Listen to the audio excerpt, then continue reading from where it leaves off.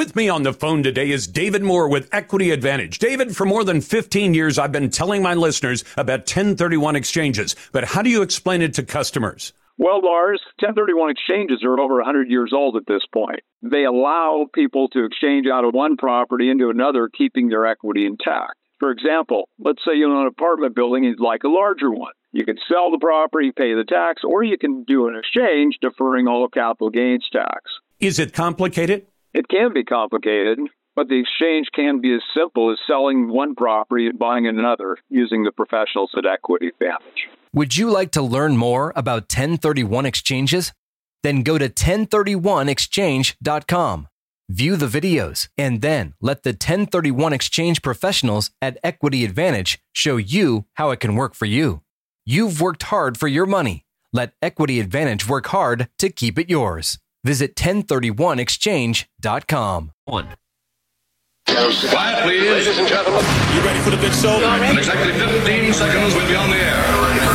Lars. This is the Lars Larson Show. Our beloved republic is in the hands of madmen. This is a dark day. Honestly provocative talk with Lars Larson. I may be a white boy, but I'm not stupid. Broadcasting across the Pacific Northwest and covering Oregon, Washington, and Idaho on the Radio Northwest Network. Live. And now. Then we're going to kick the Biden crime family out of the White House. Here's your host. I almost lost my wife, my 67 Corvette, and my cat. Lars Larson. You're listening to the best of the Lars Larson Show. Welcome back to the Lars Larson Show. It's a pleasure to be with you. It's Conspiracy Theory Thursday. I'm going to start out a bit differently with an interview, and let me tell you why. First, though, do I have a dog in the fight? Do I have a bias? I have a 7-year-old granddaughter, and I love her dearly. So I can't even imagine this happening to her. But imagine this. Imagine you find out that somebody has illicitly put pictures of your 4-year-old granddaughter on social media.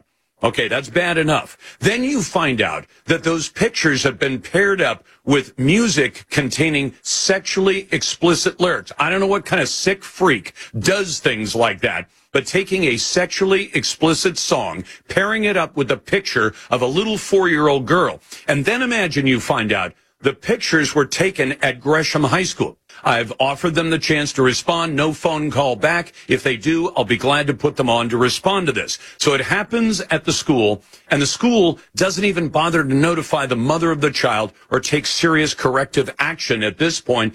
They didn't even bother to tell mom that this had happened. She had to find out by somebody else expressing sympathy about all that. Well, to tell the story, I've invited Cheryl on. I'm not going to use her last name. Cheryl, thank you for taking the time. You are this little girl's grandmother, correct? Yes, I am. What did you find out happened at Gresham High School? I'm going to let you tell it because I want my audience to hear it directly from you. So this happened about 10 days ago. It was this past Monday, October 16th. A Gresham High School student, there's a preschool that the high school runs, and it's for teachers or students that happen to have a child. They can all utilize this school. So it goes from infants all the way up to when kids enter kindergarten. So the class that my granddaughter's in is a 4-year-old class. Now, the students are very well aware of the number one rule is no cell phones are allowed in the classroom for the obvious reasons like we're talking about today. So this student took pictures of my 4-year-old granddaughter, posted them to very sexually explicit lyrics, and posted it on social media. So the administration found out about this sometime that afternoon, and nothing was ever said to my daughter-in-law, who is a teacher at the school. My son wasn't contacted. And so, they go about their day. She goes home that night. No phone call from anyone in administration that entire evening. So she takes her daughter back to preschool the next day, not knowing any of this has happened. And it isn't until another parent of another teacher, who's also a parent of a student in that classroom, expresses her sympathy to my daughter for what happened to my granddaughter, that she's like, well, what the heck is going on here? So she immediately goes to the administration and says, I want to know what's going on. Well, they won't tell her anything. They won't say anything. Well, it's being investigated, but we're not going to tell you anything. Well, of course, my son came. My granddaughter was immediately removed from this preschool. And so my daughter-in-law wanted to know, okay, well, there's got to be some consequence. Now, the post has been pulled down, and she says, now there has to be some consequences for this, because this was very explicit sexualization of a 4-year-old. And the school, the principal says, well, students have rights. We're investigating, but students have rights. And so we want to make sure, that we're not violating the students' rights. And my daughter-in-law said, well, he can't be back in she didn't know. She didn't know if it was a he or she.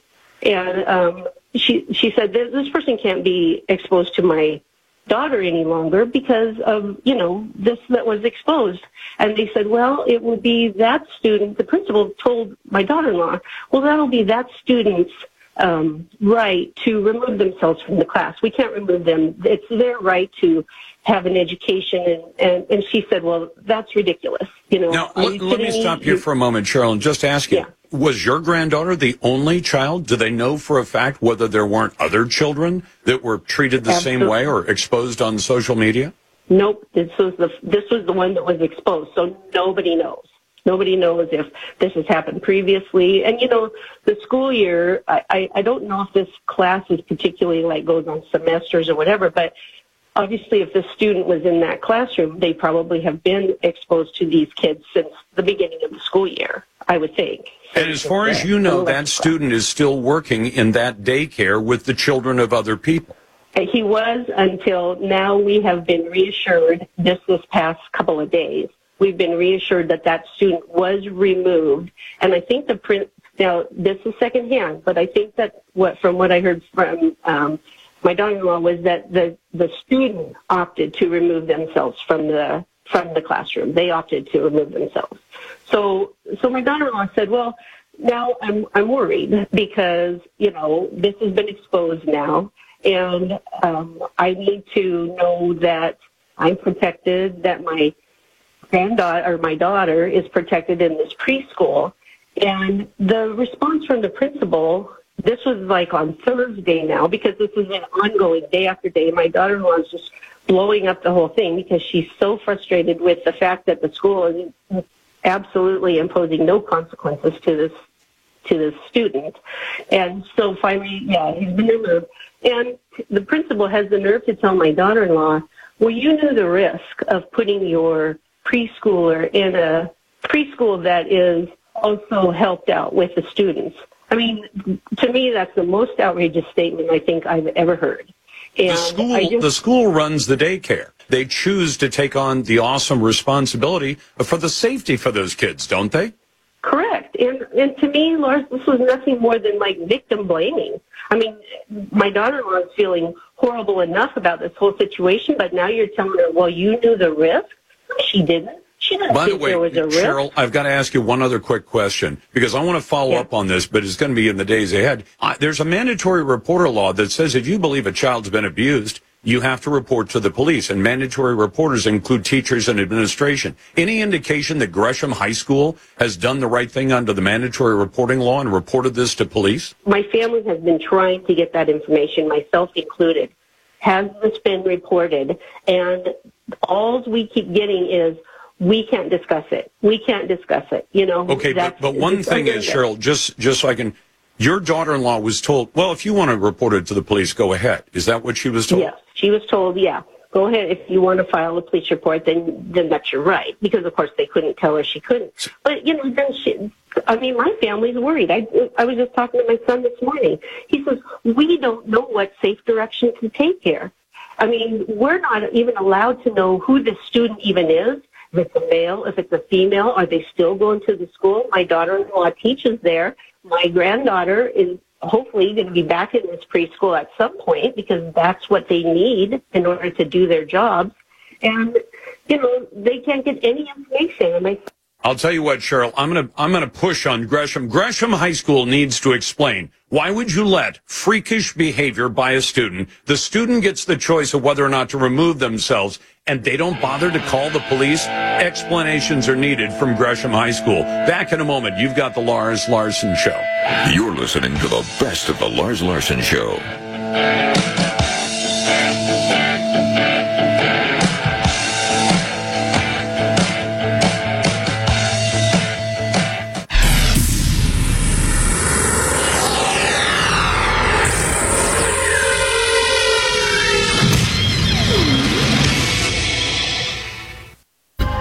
I'm on the phone today with David Moore from IRA Advantage. David, for more than 15 years, I've been telling my listeners about self-directed IRAs, but how do you explain them to your customers? Well, Lars, through our working careers, we accumulate savings in our 401k plans.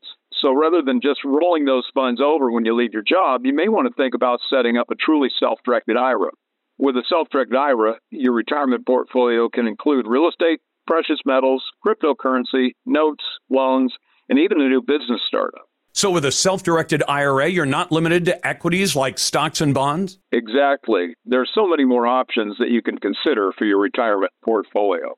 Would you like to learn more about self-directed IRAs? Then go to IRAadvantage.com, view the videos, and then let the self-directed IRA professionals at IRA Advantage set up a self-directed IRA for you. Your retirement, your way. Visit the professionals today at IRAadvantage.com.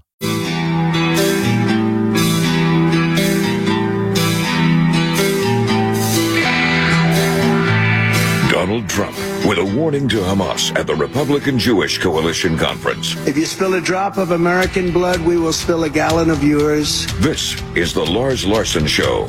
You're listening to the best of the Lars Larson Show. Welcome back to the Lars Larson Show. It's a pleasure to be with you, and I'm always glad to get to your phone calls and emails, and glad to have you with me on the Radio Northwest Network. We have proudly served the Pacific Northwest states of Idaho, Washington, and Oregon for the past almost 24 years. We celebrate that anniversary at the end of this year, and we'll be glad to be here for another 24 if I've got anything to say about it. I'm also glad to get your calls at 866-HEY-LARS. That's 866-439-5277. Send your emails to talk@larslarson.com. And our Twitter poll, very straightforward and I think very pungent. Should America send $100 million to the Palestinians, even as many of them celebrate terrorism and hold hostages in the Gaza Strip? I don't think it makes any sense, but Joe Biden today announced a deal with Israel that will allow humanitarian assistance and $100 million in U.S. aid to Palestinians. So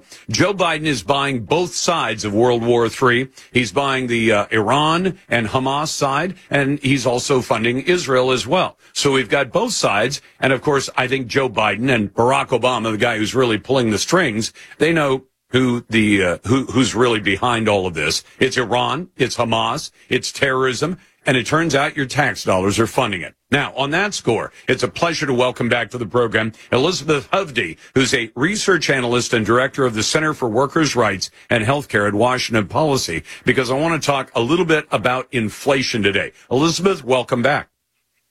Hi, thanks for sharing this information with your audience, Lars. I'm glad to do it. So what is, at least in terms of Washington State, the Evergreen State, where you focus most of your attention, it seems that inflation is doing a real job on people right now. You bet. And some of that is government inflation, and that's what I'm interested in today.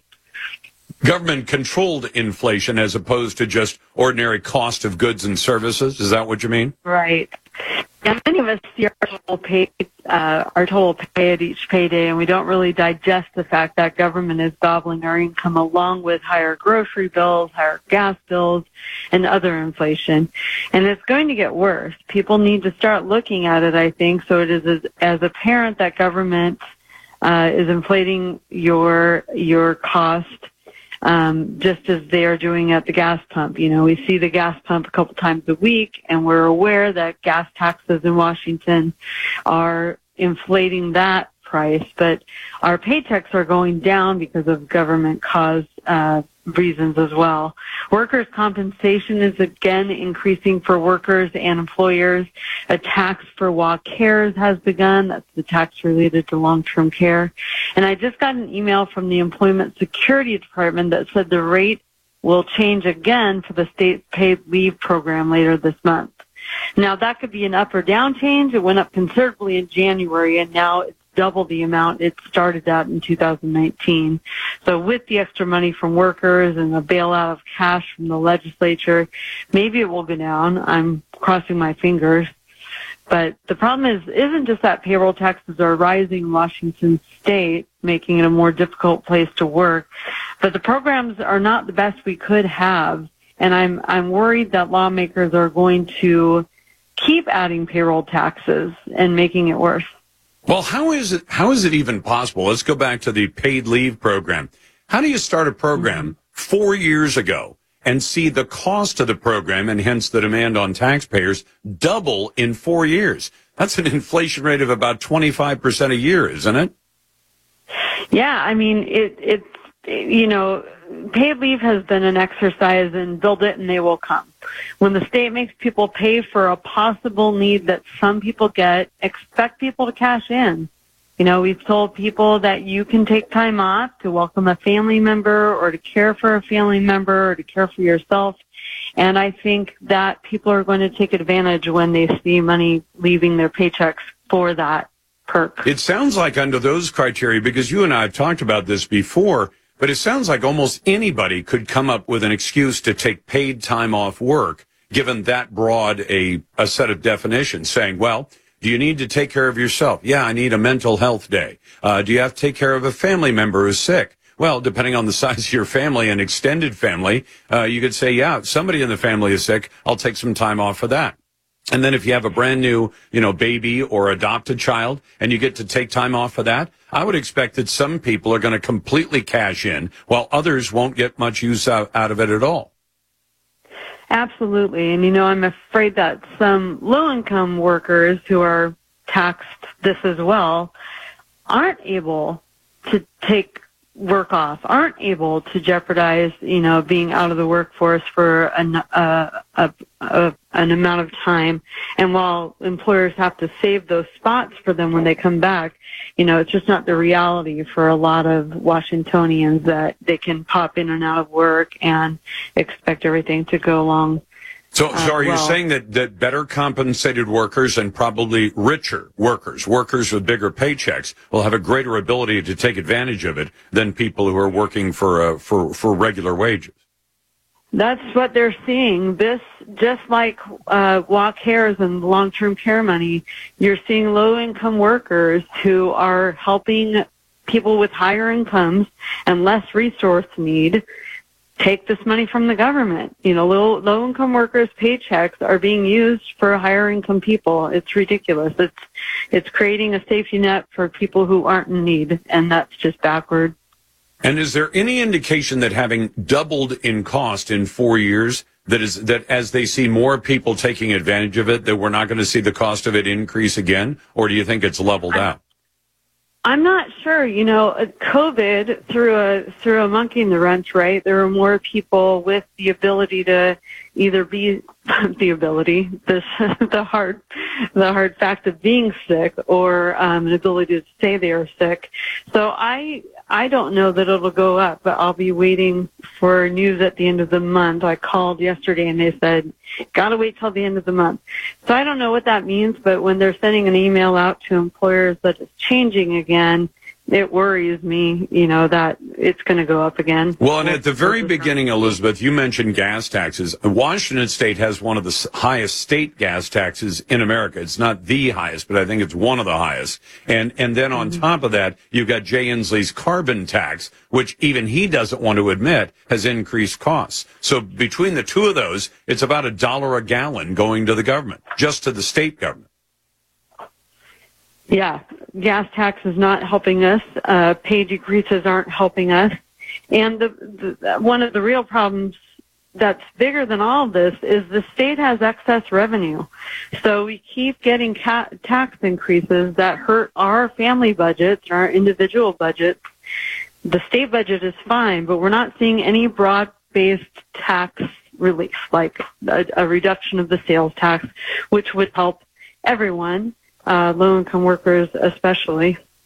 And they're not doing it. They're swimming in cash, and they say we need more of it. That's Elizabeth Hovde, who's a research analyst and director of the Center for Worker Rights and Healthcare at Washington Policy. Back in just a moment. We'll get to your phone calls and emails. I'm not afraid of social media. Check us out on Instagram, Facebook, Twitter, and all the other social media, and tell Alexa to play The Lars Larson Show. You're listening to The Lars Larson Show and the Radio Northwest Network. You're listening to the best of The Lars Larson Show.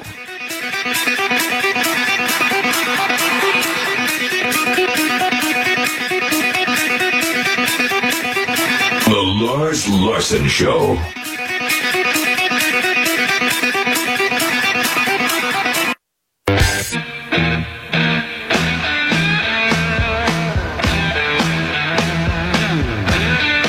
solid advice from Senator John Kennedy. Look, if you hate cops just because of the cops, the next time you get in trouble, call a crackhead. This is the Lars Larson Show. You're listening to the best of the Lars Larson Show.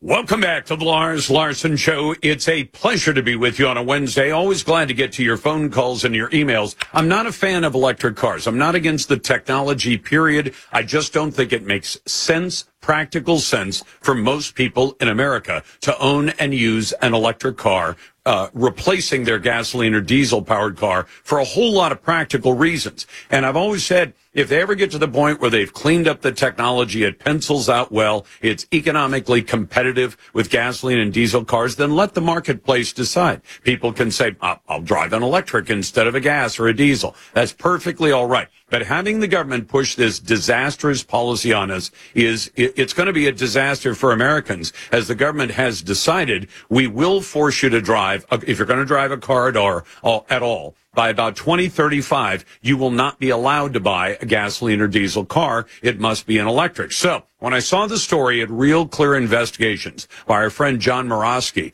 who's an investigative journalist, I decided we've got to get him on because he's done a deep dive into what it's going to cost to build out the infrastructure to support this foolish public policy. John, welcome back to the program.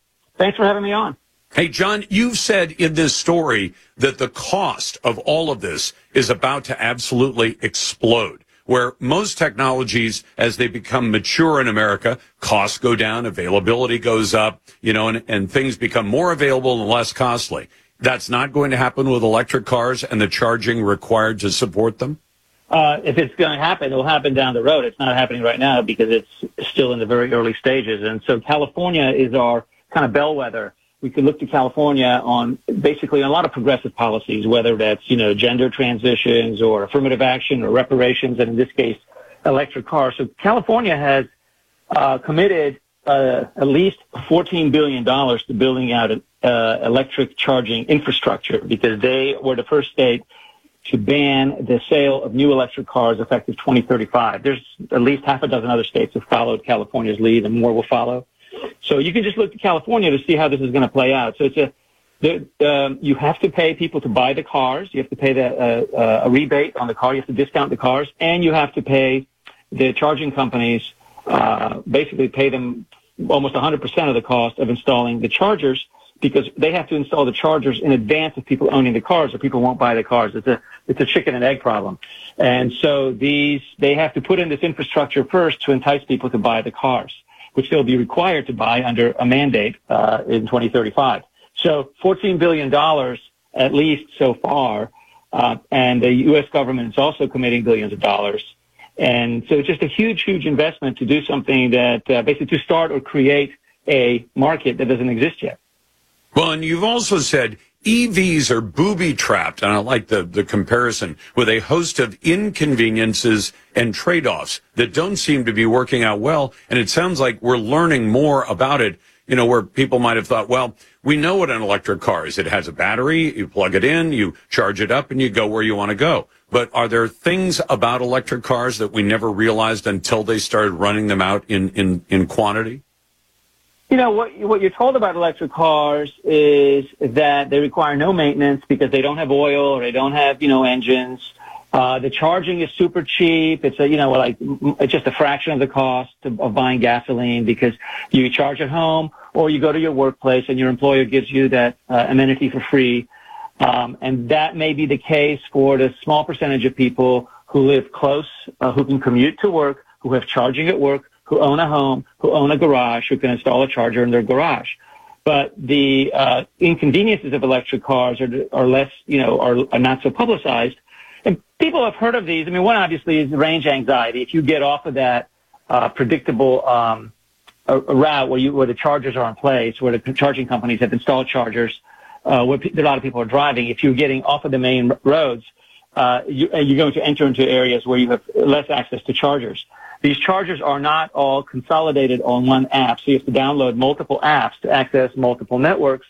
And Tesla is beginning to open up its network, and so the process of standardization is beginning to happen. And I suppose at some point all these chargers will be on one app, and you'll be able to find them, or your car will know where they are. But right now, that's not the case. You have to do a lot of preparation and planning.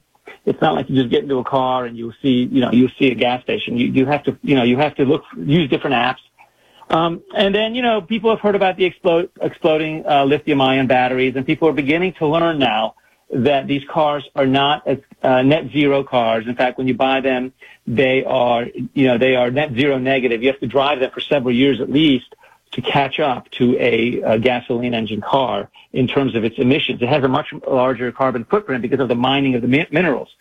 And my neighbor just bought a Tesla. He loves his Tesla, and I asked him just the other day, I said, did you buy it for environmental reasons? He goes, oh, heck no, there's no environmental benefit. This thing is the mining, it destroys the environment. I just bought it because it's just so neat to drive. So for him, he loves driving it. He has a second car that he can drive if he has to actually get somewhere of any kind of distance. He has a gasoline car. But people like the technology, like they're early adopters, just like people who used to line up to buy iPhones. There's always a percentage of people who love that.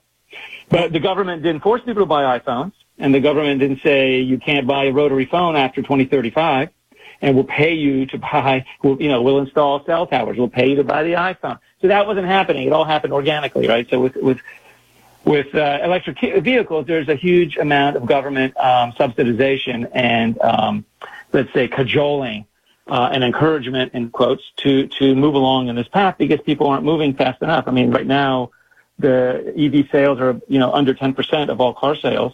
And the Biden administration wants to get to 50%. I said, what is the year? I said 2035, 50%. Yep. And California wants all new cars, 100% of all new car sales to be electric by 2035. Well, and the other thing is the chargers don't always work. But, John, talk about, I looked up, AAA has a number where they say the average time it takes to refuel a gasoline or diesel car is 7 minutes. So some people take 10, some people take 2 or 3 minutes. It's relatively short. But there's been the promise that someday we'll be able to charge up that electric car in as fast as 30 minutes. But I think some of the best fast chargers are closer to an hour to get a full charge. And if you imagine pulling into a gas station behind 3 people, you think, well, I'm going to be here at least 15 minutes while they tank up and then while I tank up. But if you pull in behind 3 people with your electric car, the minimum, even with the fastest chargers, is likely to be hours, isn't it? Yeah, in that kind of scenario, that's what happened to the, I wrote about this in the story. Yeah, the Energy Secretary, she did this, multi-state, summer tour touting the wonders of electric vehicles. And in Georgia, one of the chargers was broken and somebody in her entourage parked a gasoline car in front of a charger to reserve it. And it infuriated a local resident who called the cops on the Energy Secretary. So, that's because, so you will have situations like that with flaring tempers, especially when it's really hot, like this is in the summer, it's 95 degrees, you're in asphalt, you've got a crying baby in the car, it'll be frustrating. There are chargers that do charge in 30 minutes. I forget what their voltage is, they're like 350, they're very high voltage, they do make them, they're very expensive, and maybe they'll become normal at some point. But most chargers aren't like that. Even most fast chargers are not that fast, are not 30-minute chargers. And most chargers aren't fast chargers. Most chargers are level 2 chargers, and they give you 5 to 60 miles of range per hour, which is roughly 30 miles of range per hour. Whereas the super fast chargers will give you, like say 300 miles in 45 minutes or something like that. In 45 minutes. That John Murawski, you got to read the whole piece that he wrote for Real Clear Investigations. John is an investigative journalist. John, we appreciate the time. Back in a moment, I'll get to your phone calls and emails. Glad to have those calls at 866-HEY-LARS. Naysayers go first. You can email talk@LarsLarson.com and vote in our Twitter poll. You'll find it at LarsLarson.com. You're listening to the best of the Lars Larson Show.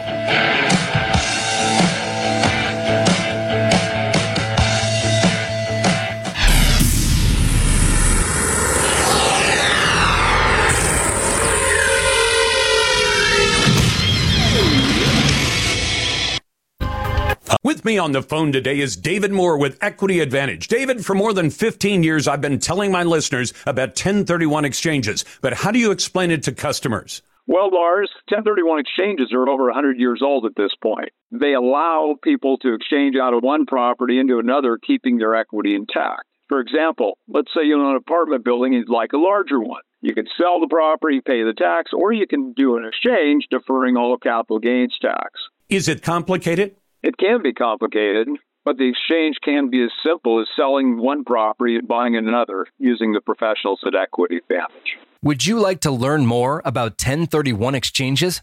Then go to 1031exchange.com. View the videos, and then let the 1031 exchange professionals at Equity Advantage show you how it can work for you. You've worked hard for your money. Let Equity Advantage work hard to keep it yours. Visit 1031exchange.com.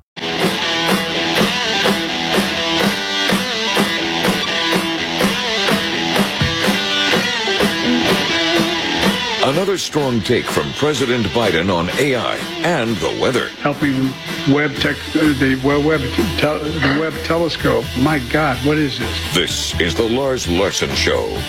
You're listening to the best of the Lars Larson Show. Welcome back to the Lars Larson Show on a First Amendment Friday night. Glad to be with you. Now, if you want to go to a concert or a show, you can go on, say, Ticketmaster, and you can order up a ticket. Imagine if simply illegally crossing into America was made just that easy. Yes, that seems to be the dream of the Joe Biden administration, who has already in just 2.5 years facilitated the illegal entry to America of about 7.5 million illegal aliens who've encountered the Border Patrol in that time, and about 1.5 million who are so-called gotaways because the Border Patrol saw them, never even got a chance to talk to them, but they know they came into the country. Now, a certain number have been sent back, but now the Biden administration wants to have a mass migration app for a smartphone. I thought we'd talk to Chris Hayek about that, who's director of litigation at the Immigration Reform Law Institute. How you doing, Chris?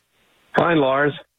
So tell me about this. Did I get any of that wrong? They want an app to go on smartphones to make it that much easier for people to come into the country illegally? They have an app. The American people need to know this. Our so-called government is aiding and abetting the invasion of America. It's a number of regulations establishing these apps. And one is for just 4 countries, Cuba, Haiti, Nicaragua, and Venezuela. And with this app, they want to bring in 30,000 people a month and give them parole. And now, hold on. Just so people know, Chris, correct me if I'm wrong, humanitarian parole was written into the law as a way to bring individuals in on a case-by-case basis where there was some problem. Like a woman shows up on the Border Patrol picks her up, she's very pregnant, she goes into labor. You don't just throw somebody like that back across the line and say, go home. You take her to a hospital, you treat her like a human being. Or somebody has appendicitis. You say, well, we've got to get this guy to a hospital. Well, but he's an illegal alien. We can grant him humanitarian parole. We'll take him to the hospital, get him treated, and then we'll send him back. Or if we need somebody to testify in a trial, you could give humanitarian parole to somebody to come in and testify in a murder trial, for example, even though they're not legally allowed in the United States. Humanitarian parole allows, or for a funeral, things like that. That's what humanitarian parole was supposed to be, wasn't it? Right. In the 90s, Congress was angry because Bill Clinton was letting in 20,000 Cubans a year, 20,000 a year, and paroling them. And they regarded this as parole abuse, so they changed the law and said it had to be individualized, given on a case-by-case basis for urgent humanitarian reasons or significant public benefit. And that's not what they're doing now. There's no significant public benefit served by letting in any one of these individual aliens. And they claim there's some benefit to bringing in thousands of them because it makes the process of the invasion of the United States by illegal aliens more regular. Except that one of the other things, Chris, what it also does, I want people to understand the sort of the political dynamics to this.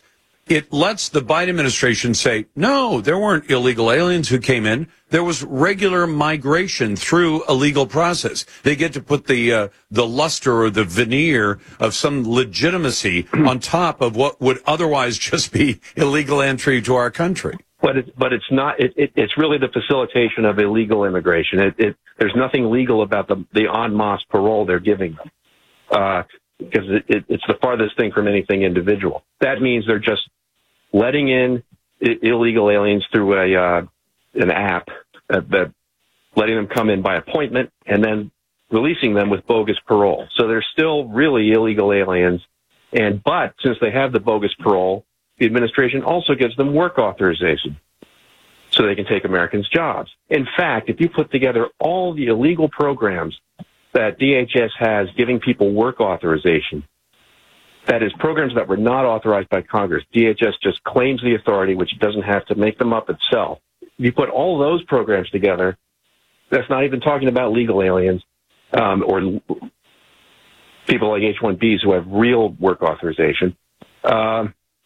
It's all the jobs, virtually all the jobs every year that our economy creates, all the new jobs are taken up every year by these work authorizations for non-citizens. And I guess, Chris, there's a popular conception, I think it's wrong, but they say, oh, yeah, they're doing all the crap jobs nobody in America wants. You know, they're picking vegetables, they're out doing stoop labor in farm fields, except they're not. They're doing construction jobs. They're going to be allowed to go into jobs that pay very well and are legitimate jobs that Americans do want, aren't they? Of course. I mean, they can get any job if they have work authorization. You know, when I lived in Maine for a time when there was low illegal immigration there, and every season there was blueberry picking time, and the local Mainers went and signed up for it and earned some extra money picking blueberries. These aren't jobs Americans don't want. So what do we do about this? We're going to have to wait till the federal courts, you know, in whichever federal court we can find that'll be sensible, till the federal courts shoot this down? Well, that's what we hope happens in the District of North Dakota, where we file a brief against this. And after that, it goes to the Eighth Circuit and then the Supreme Court. Yeah, this will be heard probably by the Supreme Court. And hopefully it'll be enjoined while it's on appeal so we can stop this before it really gets started. This is a bad situation. That's Chris Hayek, who's Director of Litigation at the Immigration Reform Law Institute. Chris, thank you very much. We appreciate your insights. You've got the Lars Larson Show. You're listening to the best of the Lars Larson Show. The Lars Larson. With me on the phone today is David Moore with Equity Advantage. David, for more than 15 years, I've been telling my listeners about 1031 exchanges. But how do you explain it to customers? Well, Lars, 1031 exchanges are over 100 years old at this point. They allow people to exchange out of one property into another, keeping their equity intact. For example, let's say you own an apartment building and you'd like a larger one. You can sell the property, pay the tax, or you can do an exchange, deferring all the capital gains tax. Is it complicated? It can be complicated, but the exchange can be as simple as selling one property and buying another using the professionals at Equity Advantage. Would you like to learn more about 1031 exchanges? Then go to 1031exchange.com. View the videos, and then let the 1031 exchange professionals at Equity Advantage show you how it can work for you. You've worked hard for your money. Let Equity Advantage work hard to keep it yours. Visit 1031exchange.com. Quiet, please. Ladies and gentlemen. You ready for the big show? In exactly 15 seconds, we'll be on the air. Lars. This is the Lars Larson Show. Our beloved republic is in the hands of madmen. This is a dark day. Honestly provocative talk with Lars Larson. I may be a white boy, but I'm not stupid. Broadcasting across the Pacific Northwest and covering Oregon, Washington, and Idaho on the Radio Northwest Network. Live and now. Then we're going to kick the Biden crime family out of the White House. Here's your host. I almost lost my wife, my 67 Corvette, and my cat. Lars Larson. You're listening to the best of the Lars Larson Show. Welcome back to the Lars Larson Show. It's a pleasure to be with you on a Monday. Always glad to get your calls at 866-HEY-LARS. Send emails to talk@LarsLarson.com. Vote in our Twitter poll. We always put up an interesting question every day. This one has to do with hospitals and terrorist command centers. But I want to ask you about this. If your child wants to go by a different name and a different pronoun at school, should you, the parent, be kept in the dark about that? Terry Schilling joins me now, who's president of the American Principles Project. Terry, welcome back to the program.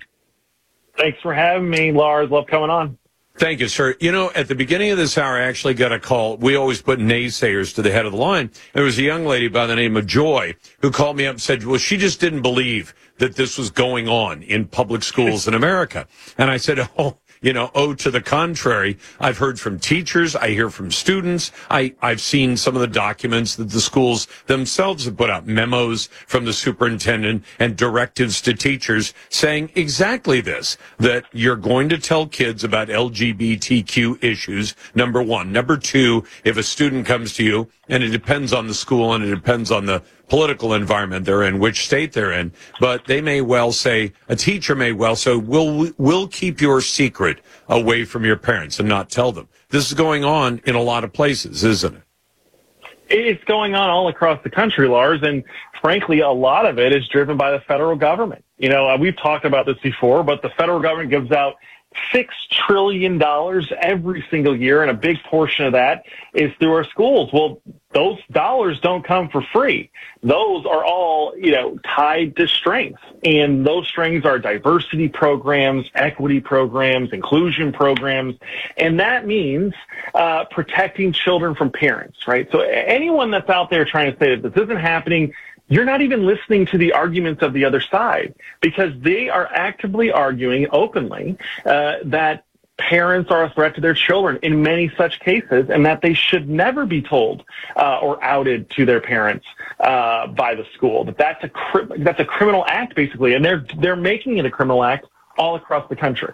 Well, the funny thing about it, Terry, is that, I've been doing talk radio for over 25 years now, and I can tell you there were times where you'd question, why didn't the state bureaucracy take these kids away from these abusive parents? On the other hand, there were a number of cases where school kids had been taken away for seemingly no reason, and come to find out some overzealous bureaucrat had gone overboard the other direction as well. So it does happen, but I just wonder, how in the world did we get to the point where people so easily accept the idea that some parents or most parents cannot be trusted making decisions for their kids? Now, I know that there are people who say, well, I remember there was a parent who decided this, to do this or that or the other thing with their kids. Yeah. Those are this tiny fraction of parents who treat their kids badly. The vast majority of parents do a fantastic job, and yet when the schools and to some extent politicians pump out this idea that no,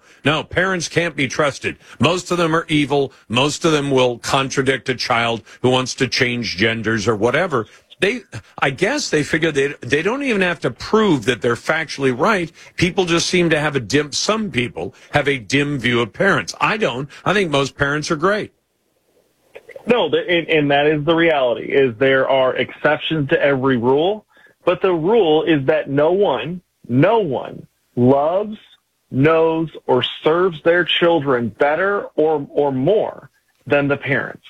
Right? They are trying to convince us of an enormous lie, and that lie is that 26-year-old, brand new, out of college educated, childless women and men who are on the LGBT spectrum wherever, that they know and love these kids more than their own parents. They have them for less than a year, Lars.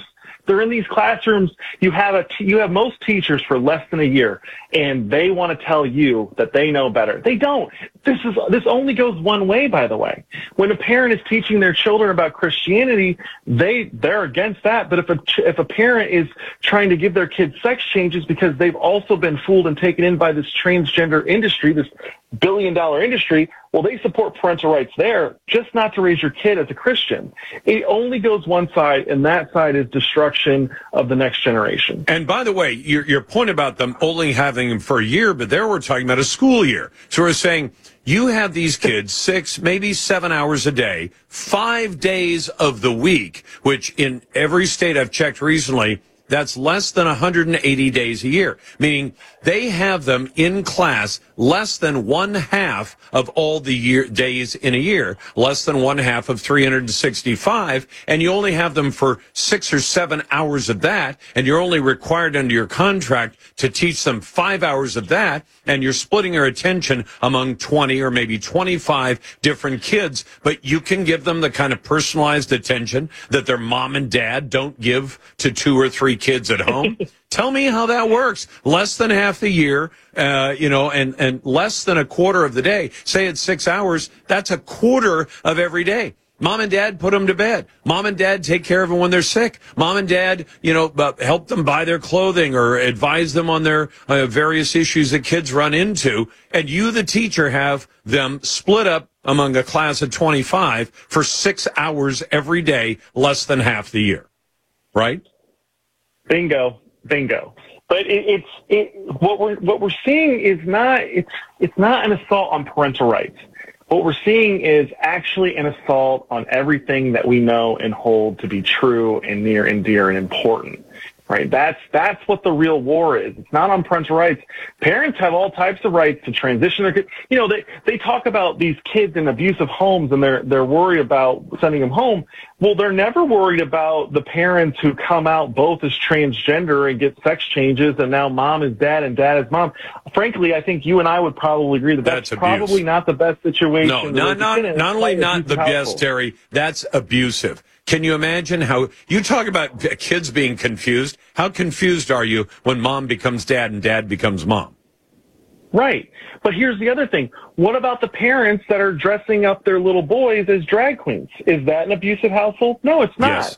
And that is because, right. Yeah, it's a very abusive household. But to them, that's a healthy and tolerant environment that every child should be raised in. Lars, they're saying the quiet parts out loud. They actually are now starting to say that trans is what's normal, that gender is a man-made construct that is really against our humanity, and that trans and the non-binary spectrum of gender, that's what's normal. That's what's good.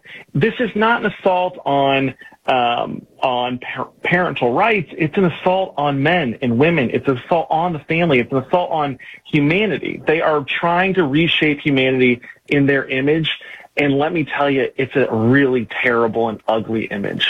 And it's not going well. That's Terry Schilling. Terry, thank you. Terry is the president of the American Principles Project. It's a pleasure to be with you. You're listening to The Lars Larson Show. You're listening to the best of The Lars Larson Show.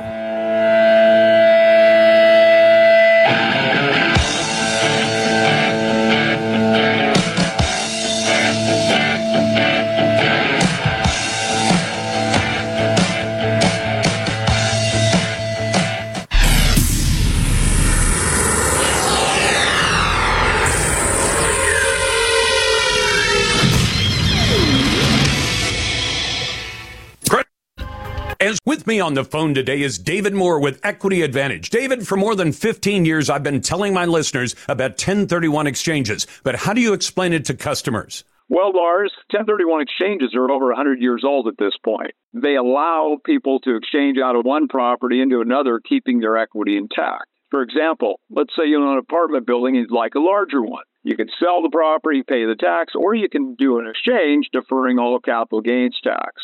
Is it complicated? It can be complicated, but the exchange can be as simple as selling one property and buying another using the professionals at Equity Advantage. Would you like to learn more about 1031 exchanges?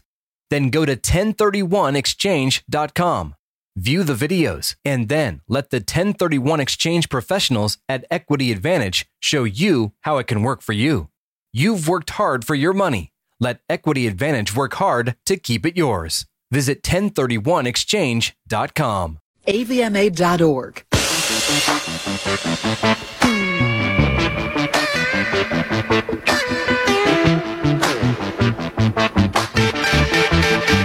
The upcoming American elections promise some provocative politics, but be forewarned, the green agenda may lead to some extreme rhetoric. Die, gas pupper! So prepare yourself by listening to The Lars Larson Show. You're listening to the best of The Lars Larson Show. Welcome back to The Lars Larson Show. It's a pleasure to be with you. And if you want to join the best conversation in talk journalism, it's easy. 866-HEY-LARS. And naysayers go to the head of the line at 866-439-5277. I got to tell you something. If I have a dog in the fight on any subject I'm going to talk about, I'm glad to admit it. I want to be completely transparent with you. So, am I a Washington State resident? Yes. Do I have to pay Washington taxes? Yes. Do I expect that I'm going to be on the hook for the new capital gains tax that Washington State has pushed through, despite the fact that the Constitution of the state appears to say that violates the Constitution and you can't have income taxes like that? I don't expect to pay it because I have to confess to Max Nelson, who's Director of Labor Policy at the Freedom Foundation. Max, I wish that I had the kind of assets that it's going to take, at least initially, to qualify for that capital gains tax, but sadly, I do not. But it sounds like you made the case that there are an awful lot of people in the state of Washington in government who say, why, sure, we can have a capital gains tax. It doesn't violate the Constitution, but almost everybody else in the country who specializes in that subject seems to think it does. Welcome back to the program, by the way, Max. And tell me what we should think about this capital gains tax scheme that appears to violate the Constitution. Well, thanks for having me on the program, Lars. You teed the issue up very nicely here, and as you mentioned, at issue in the big picture is whether income taxes are going to spread across Washington State or not. And this has long been a goal of the progressive left in Washington State. The teachers union here, the Washington Education Association, has literally been working on getting an income tax imposed on Washington residents for over 100 years. This is not a new item on the left's wish list. And of course, it would be layered across the other very high taxes that we already pay in Washington State: sales tax, property tax, gas tax, you name it. This would open the door to a whole new category of taxation in the form of an income tax. Now, for many, many years, Washington has benefited economically and become an attractive destination spot for companies and individuals to come and do business because we don't have an income tax. There's not that many states that don't have an income tax of some kind. Now we're starting to lose that competitive edge and potentially barrel toward an even broader income tax with the legislature's passage in 2021 of what they called a capital gains income tax. And as you mentioned, Lars, at the outset, this tax, as it's structured today, doesn't affect a large number of people. The tax applies to income earned from the sale of capital assets that exceeds $250,000, certain capital assets. But in principle, it's an income tax. And the progressives in our state legislature intentionally structured it to tee up the opportunity for the state Supreme Court to reverse 100-plus years of precedent and find that income taxes are now magically constitutional in the state of Washington. And unfortunately, that is exactly what the state Supreme Court held in March of this year. Now, we challenged this law in court immediately because it is so clearly unconstitutional. Our state constitution says you can't tax property. You can't tax a class of property at different rates or at more than 1%, absent voter approval. And what's happening here Max, is... Can I interrupt? Property includes, go ahead. Most people think of property as the house they live in, but property in this case would include things like stocks that you own or other things that you own or the business that you own. Those are all forms of property that would conceivably be taxed by this new capital gains scheme, right? That's exactly right. And importantly, our state Supreme Court has held that income itself, of any kind, counts as property. So it's not that we can't have an income tax in Washington. It's that our state constitution says if we're going to have an income tax, it has to be uniformly applied, and the rate of taxation can't exceed 1%. So what do we have here? We have a 7% tax that targets people and business activity or, income from certain activity that the Democrats in our legislature don't like. And that opens the door in principle for any kind of income tax that they want to impose in the future. I want to go back to something you said at the beginning where you said, well, it doesn't apply to that many people. As I said, I'm nowhere near the tax bracket that would get me into that. But wasn't there another tax, I think 1912 or so, when the first income tax came in for American citizens? It didn't apply to very many people either. That is exactly right. And look, Washingtonians are smart enough to see through this. That's why they've voted down income tax proposals so many different times over the years that the left just gave up on trying to create a new tax. And, they tried to structure it in a way that it appears it's only going to tax the wealthy or the ultra wealthy. But Washingtonians are smart enough to know that once you have a new kind of tax, a new classification of taxation, it's only going to expand to new types of people. The rates are only going to increase, and that's certainly going to be the case here. So we've made it a priority. Max, isn't it also the case that at this point, the Washington legislature is awash in money? Haven't they overcollected on almost all the taxes they have right now, and the legislature finds itself in sort of a surplus, where they have more money than they need to fill all of the current needs, but they still want more from citizens. Oh, our state budget, Lars, has blown through the roof. It has more than doubled in the last few years, just since I've been paying attention to these issues. Our existing tax base is producing more than enough revenue to provide for the functioning of state government. This is purely taxation for taxation's sake. The government unions and the progressive interest groups in the left always want to increase taxes. That is their lifeblood. That is what sustains their operations. That's what gives them the political grip that they have over state government. And so they will always be advocating for new and higher taxes. That's just built into the equation. But in this case, no, it's very difficult to make a straight-faced policy argument to a taxpayer that the state of Washington needs more money. It just doesn't. So at this point, the state Supreme Court has said, yeah, you can have this income tax, which everybody, even the IRS, agrees is an income tax. So now the Freedom Foundation has said, we're going to take this to the U.S. Supreme Court. How do you appeal it to the U.S. Supreme Court? I mean, how do you appeal a state court where the state Supreme Court has said it's okay and it's a state law? How do you take that kind of case to the U.S. Supreme Court? Well, it's a great question, Lars. And so when we filed our initial lawsuit challenging this tax back in 2021, we filed it here in Washington state courts. And the primary argument was that it violated the Washington state constitution for the reasons that we previously discussed. But that wasn't the only argument that we raised. We also raised U.S. constitutional arguments against the tax.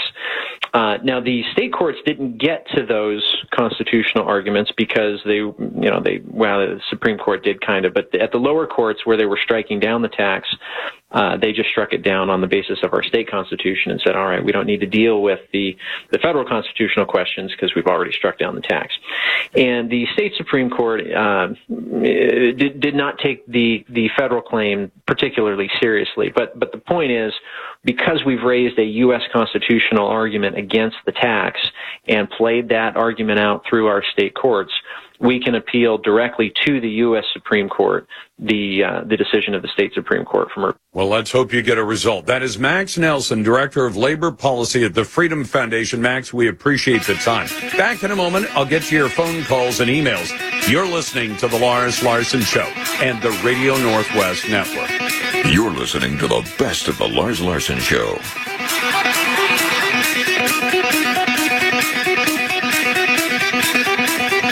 The Lars Larson Show.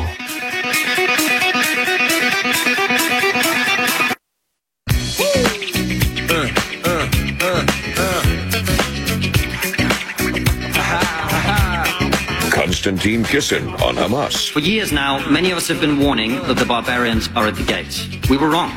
They're inside. There are positives as well. I mean, say what you want about Hamas supporters, at least they know what a woman is. This is the Lars Larson Show.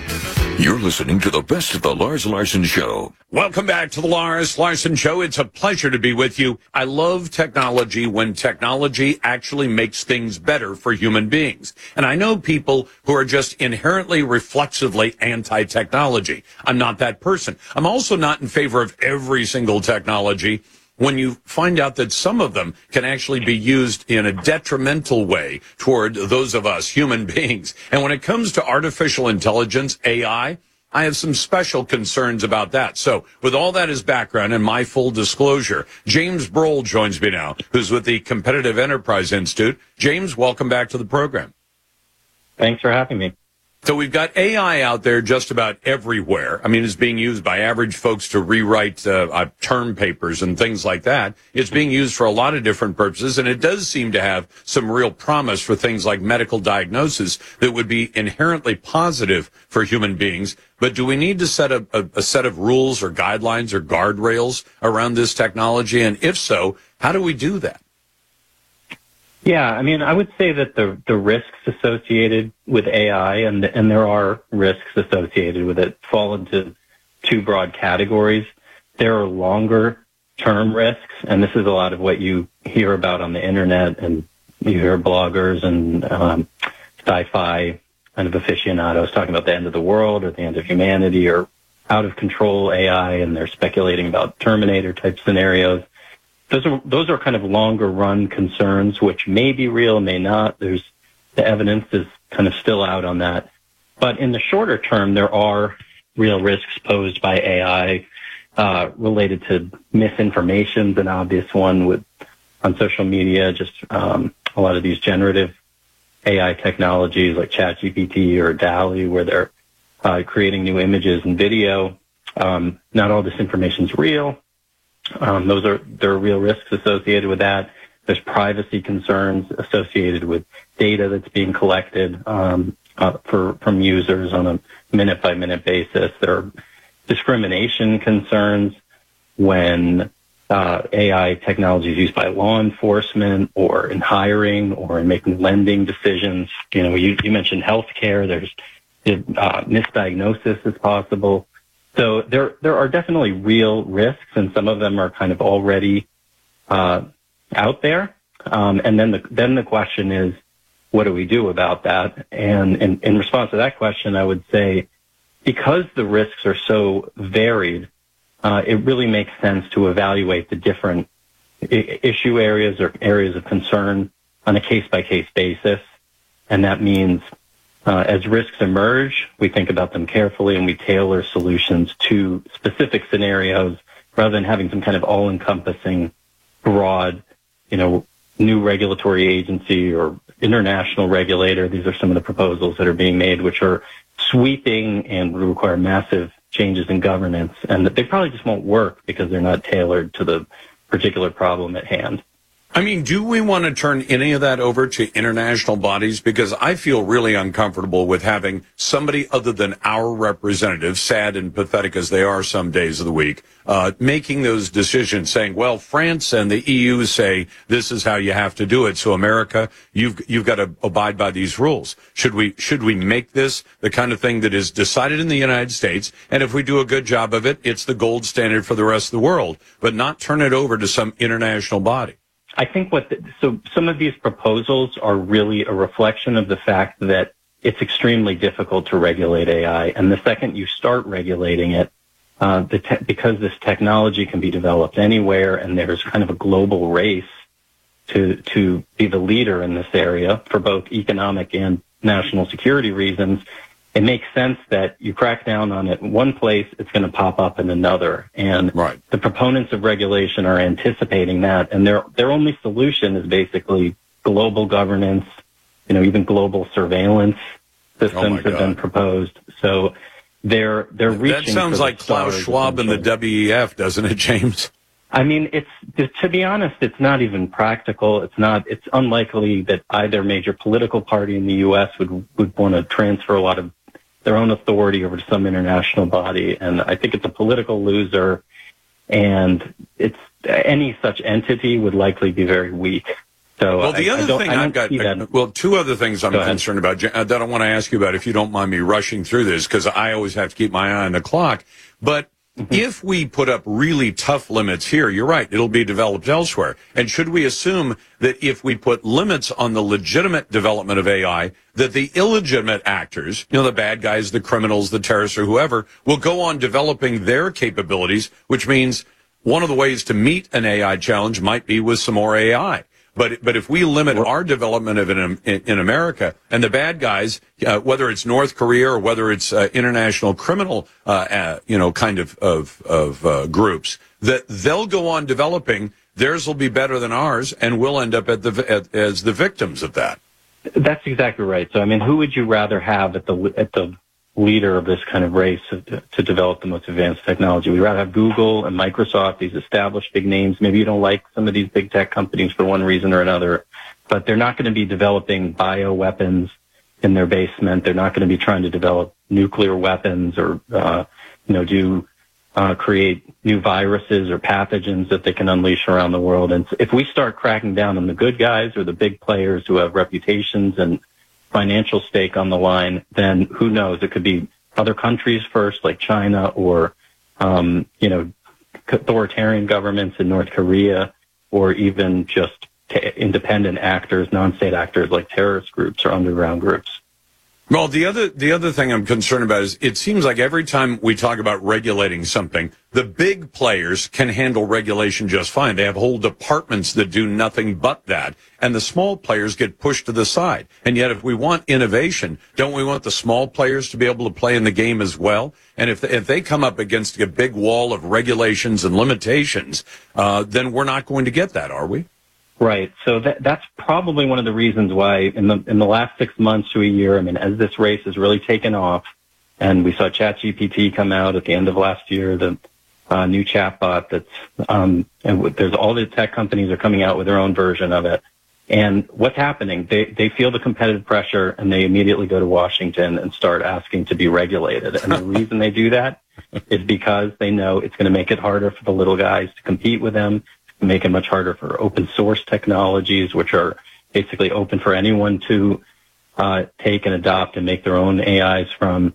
And it'll lock in the leaders, the leaders of the pack today, the big tech companies. So if you're skeptical of the big tech companies, you should be skeptical of regulating them, especially when they're the main ones calling for regulation. Well, and the other concern I've got is just garden variety criminals. I mean, we already have people who work scams through phone or internet. I mean, text and email. What happens when the criminal groups, and I'm sure they've already done this, figure out how to use AI to fool you into whatever it is they're looking for, usually access to your money, because they're going to do that if they haven't already, aren't they? Right. I mean, it's already happening. You know, you're getting spam calls on your phone. I got a phone call not that long ago. It was a recorded message asking for money, and it was in an English voice. And then halfway through the message, the AI algorithm broke down, and it was like a Chinese speaking voice on the other side, or with a thick Chinese accent. And I mean, the technology it exists now to fool people. And there's already laws on the books against fraud, and obviously there is a role for government to crack down on those sorts of bad actors, and they're just going to have to keep up, and that's going to be one of the biggest challenges, is just governance challenges.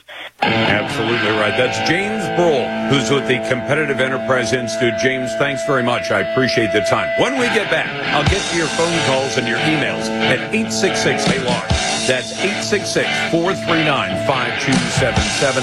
Send your emails to talk@LarsLarson.com. You're listening to the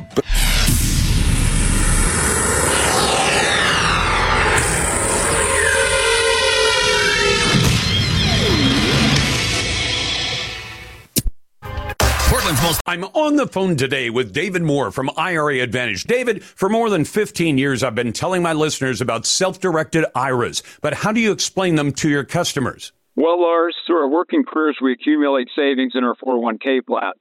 So rather than just rolling those funds over when you leave your job, you may want to think about setting up a truly self-directed IRA. With a self-directed IRA, your retirement portfolio can include real estate, precious metals, cryptocurrency, notes, loans, and even a new business startup. So with a self-directed IRA, you're not limited to equities like stocks and bonds? Exactly. There are so many more options that you can consider for your retirement portfolio. Would you like to learn more about self-directed IRAs? Then go to IRAadvantage.com, view the videos, and then let the self-directed IRA professionals at IRA Advantage set up a self-directed IRA for you. Your retirement, your way. Visit the professionals today at IRAadvantage.com.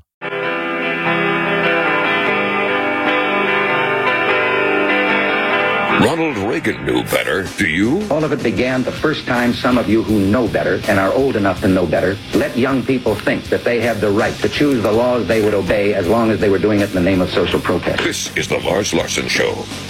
You're listening to the best of the Lars Larson Show. Welcome back to the Lars Larson Show. It's a pleasure to be with you. We are in kind of an information war right now, and nobody knows that better than Angela Todd from the group called PDX Real. Hey, Angela, welcome back to the program. Hi, Lars. Happy to be here. I'm glad to have you because we've got literally a life and death situation, not just this moment, but for the last couple of years, we've seen hundreds of people killed in Oregon by overdose deaths from fentanyl and other opioids. We've had hundreds of people killed in Washington state as well, but specific to Oregon, voters passed Measure 110. and they were told, you can do this. We won't be sending people off to prison for ordinary drug possession, which we weren't anyway, but they said we'll get rid of all the hard drug laws and effectively legalize things like heroin, cocaine, methamphetamine, LSD, and the rest, and nothing bad will happen. Well, now bad things are happening, but we're finding out that some of the people who are benefiting to a huge degree from the monies from Measure 110 are actually authoring a study or are involved in authoring a study that actually tells Oregonians, yeah, Measure 110, that's not why more people are dying of drug overdoses. Have I overstated that one? No, you haven't. And I'm going to comment on this, but I just want to tell people to get their hands around this, that the Oregon Health Authority alone, through the dollars that came in from cannabis tax, they have distributed $260 million in this state. And Portland has been part of that. The highest money that have been distributed is for harm reduction, which a lot of that is Narcan, by the way, and peer support services, not substance use disorder treatment, detox, housing services, or supporting people into giving them an on-ramp back into society, helping them with employment or purpose. It's completely disgusting to me, the money that is moving through. And this particular study that we're talking about, we've done our best to get this out. You know, the person that was the contributor to the study, Miss Haven Wheelock, was not only a supporter of Measure 110, was in their marketing for the measure, also works for Outside In and is a recipient at this point so far this year, $1.7 million. The organization that she works for has gotten for this harm reduction. And by the way, can I throw into that? If Measure 110 were to be revoked or repealed, that money, at least initially, would go away altogether, wouldn't it? It absolutely would. And it's interesting reading the study because the news came out, local news, national news, OPB, Time Magazine, Coin, and said, gee, overdoses and deaths have not been impacted by the decriminalization of drugs in Oregon. And it's like, first of all, this study ended 1.5 years ago. So it's only until March of 2022. Second of all, nobody is talking about the impact of all of this harm reduction in Narcan that they have everywhere. You know, we have fire and emergency that tell us that PDX Real regularly, at least every few days, they're telling me that they have people that they're bringing back to life 4 or 5 times in a shift. You know, we have places like Blackburn that literally every shift there is an OD there. And there's been 5 murders, by the way, in the blocks surrounding that in the last year. You know, and by the way, Angela, what was it? A week ago yesterday, we had 8 people overdose in the same location of downtown Portland and the North Park blocks at the same time, and all 8 were revived. 4 went to the hospital, 4 did not. So in other words, you're saying it may be that they're reducing the number of deaths from overdose, but it doesn't mean overdoses themselves are down. It doesn't at all. And by the way, since you have a large listening base, I just want to say that any of us in the know that that's where the dealers are giving the wholesale drugs to the people that are on the bicycles and routing out. We all know it. They live in the park blocks. They sell the wholesale. And nobody is doing anything about the dealers down there. I mean, this is just unconscionable. Instead, we're just spending money on allowing people outside to basically ruin their own lives and other people's too, and just camp and do it wherever you want. Our children are seeing it. And in the meantime, you know, our government continues to go after hardworking people in the area with more permits, taxes, fines, and we nearly have zero support from our government in any capacity for emergencies and livability. So what's happening right now with the dead bodies piling up in Oregon and Washington is actually being used as a way to push it nationwide and say, you see, they did it in Oregon, they did it in Portugal, didn't cause any bad things to happen, and so we should do it in the rest of America. That's Soros' ultimate agenda. Yeah, and it's hard for people that are more liberal thinking to even hear this whenever they hear Soros. But, you know, it's called the Drug Policy Institute. That is definitely a Soros organization. Forbes has written that up. You can look up, You can look up campaign finance on Orstar. You can see this for yourself. They contributed $2.5 million for Measure 110, and that money has flowed. You can totally see it. It's not a conspiracy. It is the truth. And as you said, this was the market because people here, it was an inexpensive market to sort of put through the campaign and talk people into basically the propaganda. I don't know how else to say it. Angela, I always encourage people to take a look at PDX Real. You've got a real presence on Instagram and on X or Twitter, whichever you choose to call it. Thank you very much for the time. Thank you, Lars. Absolutely. Glad to be with you on a Tuesday. It's the Lars Larson Show on the Radio Northwest Network. You're listening to the Larson. With me on the phone today is David Moore with Equity Advantage. David, for more than 15 years, I've been telling my listeners about 1031 exchanges. But how do you explain it to customers? Well, Lars, 1031 exchanges are over 100 years old at this point. They allow people to exchange out of one property into another, keeping their equity intact. For example, let's say you own an apartment building and you'd like a larger one. You can sell the property, pay the tax, or you can do an exchange deferring all capital gains tax. Is it complicated? It can be complicated, but the exchange can be as simple as selling one property and buying another using the professionals at Equity Advantage. Would you like to learn more about 1031 exchanges? Then go to 1031exchange.com. View the videos, and then let the 1031 exchange professionals at Equity Advantage show you how it can work for you. You've worked hard for your money. Let Equity Advantage work hard to keep it yours. Visit 1031exchange.com. Ladies and gentlemen, you ready for the big show? In exactly 15 seconds, we'll be on the air. Lars.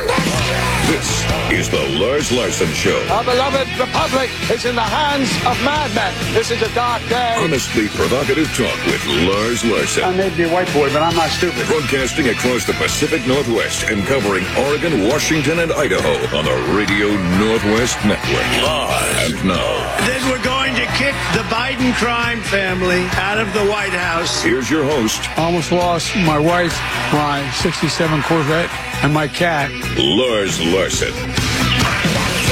You're listening to the best of the Lars Larson Show. Welcome back to the Lars Larson Show. It's a pleasure to be with you. Well, October 22nd, 1981, the U.S. national debt hit, $1 trillion. I know it sounds like a long time ago, 42 years ago. Fast forward to today, it has increased to $33 trillion. And of course, that doesn't even begin to count all of the unfunded mandates, things like Social Security, Medicare, and other things that we have agreed to pay, and we have absolutely no idea where the money is. The guy who does know where the money is and where it's been going is our friend Grover Norquist, president of Americans for Tax Reform. Grover, welcome back to the program. Good to be with you. Thank you. You made a great comparison in that one of the words I try to avoid using because the liberals use it so much in such a bad way is sustainable. They'll talk about sustainable architecture and sustainable energy and sustainable food. They're all about sustainable, but you've questioned, how about some sustainable spending that doesn't run us into this massive amount of debt? Oh, absolutely. We have a real challenge with spending continuing at the state level as well as the federal level. At Americans for Tax Reform, the group that I organize, we ask people to take the pledge not to raise taxes. That solves a lot of the problem. And most Republican governors and congressmen and senators have taken and kept the pledge. But spending is the true cost of government. Once the government spends $1, they either had to take it from people in taxes or borrow or inflate to get that money. And that money comes out of our pockets one way or the other. But you can't do a spending pledge because what would you say? I promise not to spend more than this year's budget number? Well, with inflation and time, it changes. So, and when they do those budgets, one committee spends money, then another committee changes it, and then it goes to the House and the Senate and the President. And a politician could tell you, I opposed much of what was in that bill that I voted for. And they're not lying, right? Other people stuck stuff in, and he wanted one thing in it, and other stuff got added on. So we've put together budgets for the 50 states that say, if you grew the budget, state budget, just as rapidly as the incomes of the people who live in the states, So government spending would not grow faster than the paychecks of the people in the state. Yep. And we're sharing this in each state to say, you know what? If you do this each year, you don't become a greater burden on the people of your state.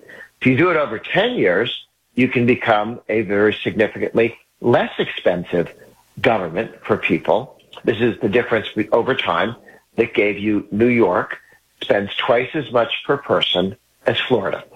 Okay? They have roughly the same number of people. Florida's a little bit bigger. And New York spends $230 billion, and they spend $115 billion in Florida, half as much. So what do they do in New York they don't do in Florida? They both got roads. They both have schools. They both have prisons. New York hires more people, more bureaucrats. They pay them more. They have fewer hours that they work. They get pensions that you and I will never see. And they get benefits on top of the pay, which also is sort of a hidden expense, hidden from taxpayers too often. And but that happens over 20, 30, 40 years, that you get a doubling of the cost of government in New York versus Florida. But if New York started today to just grow as fast as people's wages, they could get back in shape, like, losing weight or exercising or something. You don't do it overnight, but you can do it over time. And some states have actually, sat down and for the last 10 years, they've kept spending from growing faster than the wages of the people in their state. Texas, Oklahoma, North Carolina, Louisiana, one that surprised me, Connecticut. Wow. So these are ones, and these are dealing with the general fund, which is the fund that the state controls. Not, if the federal government comes in and throws a bunch of money on top of something, that's really not the state's choice, and so on. The federal government decided they were going to do X, Y, or Z. But the funds that they control, they've actually kept those states have kept that down. And Alaska, Colorado, West Virginia, and Wyoming have kept both with federal funds and without federal funds, below the wages of people in the state. So if you keep spending in control, then it becomes a lot easier not only to keep taxes under control, but there are 12 states today that are phasing their income tax down to zero. How? By doing a version of that, saying we're going to Mississippi is one of them, isn't it? Yes. And I've watched what they're doing, and I think Idaho must be another one of them, because they both bragged, we've been able to reduce taxes, while everybody else in America in government is saying, we have all these crises going on all the time, which means we need more money. No, not necessarily. You need better management. Yes. North Carolina has been reducing taxes just about every year for 11 years, and they bring their spending down, and they've been taking the income tax rate down from over about 7.5 down towards 4, and they're on the way to 2.4. Well, the other thing is, I think you get better government, Grover, because people say, well, you hate government. No, government's a tool. I don't hate my chainsaw, but it's dangerous if used the wrong way. I think government's the same way. It's a great tool, and you need it for certain things. But if you were to say, well, when a state bureaucracy says, we only have this much money because the population only grew or the paychecks only grew this much, then we have to be very careful about how we spend it. If you've got an unlimited pocketbook and you go with your family to Costco, you just fill up the carts. Doesn't matter. Nobody even looks at the price because we've got the money to pay for it when you get to the cash register. Whereas the person who's looking at their paycheck saying, I have $175 to spend on food for the next, week. And you say, so we're not spending a dime over 175. You become very particular about what you pick and what you buy, right? Absolutely. It's the old saying that work expands to fill the time available. If your paper's done in 2 days, your paper's done in 4 days. If you give them 4 days, the work will take 4 days. And money will, government budgets will expand to fill the amount of money available, regardless of what the job is. The job just gets more expensive. Grover, well, I wish we could, just to give people a parting thought, two of the numbers you gave me. Total federal spending in 1 decade rose 69%. So say 7% a year for 10 years. Now, has anybody's paycheck gone up 7% a year for the last 10 years? A few people, but the average person, no way has their paycheck gone up 7% a year for the last 10 years. And at the state level, it's more like 5% per year for the last 10 years. When the government is growing that fast, Grover Norquist from the Americans for Tax Reform. Grover, thanks very much. I appreciate the time. If the government is growing faster than our paychecks are growing, then at some point, either we go bankrupt or the government goes bankrupt, or they run us into bankruptcy. You're listening to The Lars Larson Show. You're listening to the best of The Lars Larson Show.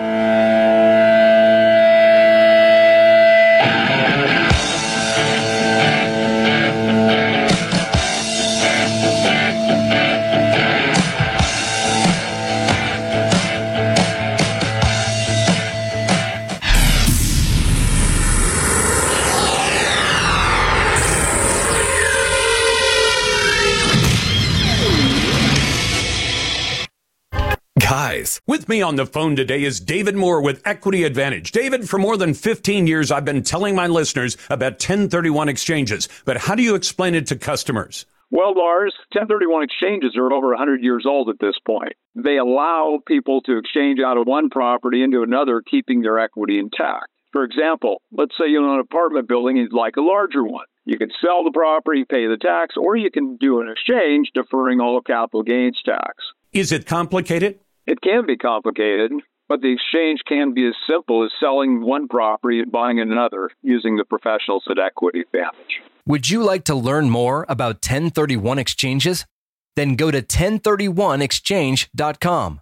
View the videos, and then let the 1031 exchange professionals at Equity Advantage show you how it can work for you. You've worked hard for your money. Let Equity Advantage work hard to keep it yours. Visit 1031exchange.com.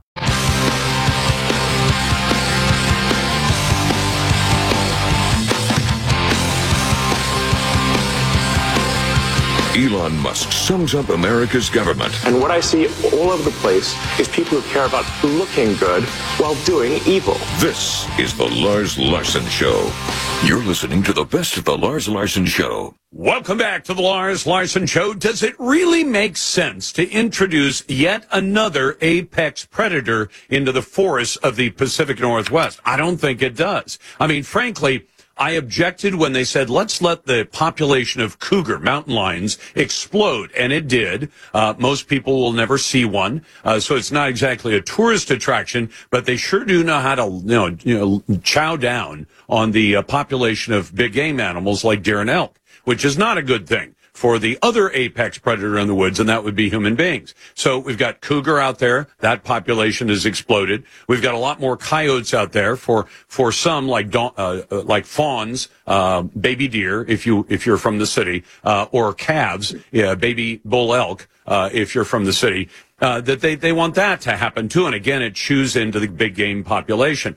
And then, of course, you got the crazies who said, let's bring the grizzly bears back to the North Washington State Cascades. And I said, you want another apex predator out there? Not that attacks on humans are all that frequent, but if you happen to be that human, that's a problem. And now, of course, we've got plans to push more wolves into the more rural areas of both Oregon and Washington. And I don't think that works out well either. And our friend, Sheriff Bob Songer, who's from Klickitat County, actually put out a letter this week, in which he said, this is an exceedingly bad idea. And so I thought we'd get Sheriff Songer on the show. Sheriff, welcome back. It's been a while. Thank you, Lars. Very popular program you have. Well, I try as much as I can, but tell me this. What do you think they're thinking where you say the introduction of wolves into Klickitat County is a bad idea, in my opinion, and then you go into detail and you said wolves are going to be killing our livestock, domestic pets, and present a public safety threat to our citizens? What in the world are they thinking, Sheriff? Well, I don't think they care. The biologists, federal and state biologists, think it's a good idea. It's a crazy idea. Why would we put a pack of wolves, eventually end up being a pack of wolves, introduced into our county when we already have problems with cougars? And I have a program for that as well. But my job as a constitutional sheriff, because I work for the people, my duty. It's my duty to protect their citizens' constitutional rights and God-given liberties. And I believe this introduction in wolves, and they're in the process of doing it right now, is a violation of federal law as well as state law. And here's the thing, Lars. If you are a rancher, farmer, whatever, or you have a domestic pet that you think the world of, a dog or whatever, and a cougar, strike that, wolf that they've introduced into our county, attacks one of these animals or kills them, you're supposed to stand there with your hands in your pocket and do nothing about it. And if you try and you shoot one of these wolves, they're going to throw you in jail. Yeah, you violated the law because they're protected under the Dangerous Species Act, Section 7, and I call that baloney. I call it violating your rights. And I might add, I believe arresting someone for killing a wolf when it is attacking or killing livestock, domestic pets, which is considered personal property of the individual, is a violation of the individual's constitutional rights. And under the United States Constitution, under the Fifth Amendment, states an individual will not be deprived of life, liberty, or property without due process. Now, Washington State Constitution also says, under Section 3, personal rights, no person shall be deprived of life, liberty, or property without due process of law. Well, there's no due process of law when they outlaw you protecting your property. That's your constitutional rights, for Christ's sakes. And for the government, whether it's federal or state, in my opinion, is violating citizens' rights by putting these wolves into our county. I agree with you. And Sheriff, let me ask you something else about this, because I know people are going to say, well, you're not being deprived by the government, you're being deprived by a wild animal. Except under the law, Sheriff, who owns those animals, including both game animals and predators like wolves? Who owns those wolves? I believe the answer is government, isn't it? Absolutely. And if they try to use that nonsense as a covering their butt, is a weak argument. Because if they plant the wolf here, they're aiding and abetting that wolf in killing livestock and domestic pets and presenting a threat to the general public. Yeah, they are. And then you tell the public, as you said, you can be arrested if you kill a wolf that is attacking or killing your livestock, your domestic pets, or presenting a threat to the public. They're literally saying that you, Sheriff Bob Songer, should go out and arrest a man or a woman who's confronted by a wolf who believes their life is in danger. If they shoot the wolf, you're supposed to arrest that citizen and throw him in jail in Klickitat County, aren't you? Well, that's what they want me to do, but I can guarantee you that will not happen under my administration. I am not going to arrest anybody. I just arrest somebody for what appears to be an unconstitutional law and a violation of the citizens' rights. That's my job, is to intervene when government gets overextended in violating people's rights. And Sheriff, my personal theory is that they have an agenda that goes way beyond let's be nice to wolves. They want to kill sport hunting. They want to kill the big game population and at the same time put both people's livelihoods, in the case of ranchers, and their off-time activities where they want to go hiking or camping or whatever. They want to put all that at risk with no real benefit to the public at all. Exactly. You're spot on, Laura. You're spot on. They don't care. It's their program. You don't abide by it, and you go to jail. That's unbelievable. What is the way for citizens to fight back against this? Because it almost seems like these are decisions being made by bureaucrats in both federal wildlife and state wildlife agencies, and we don't have a way to fight back, do we? Yeah. Well, the only thing I can suggest is that they get a hold of their local state legislators and make it very clear where the public stands on these issues. And if they have to, demonstrate at the peacefully, I better use that word peacefully, at the Capitol in Olympia.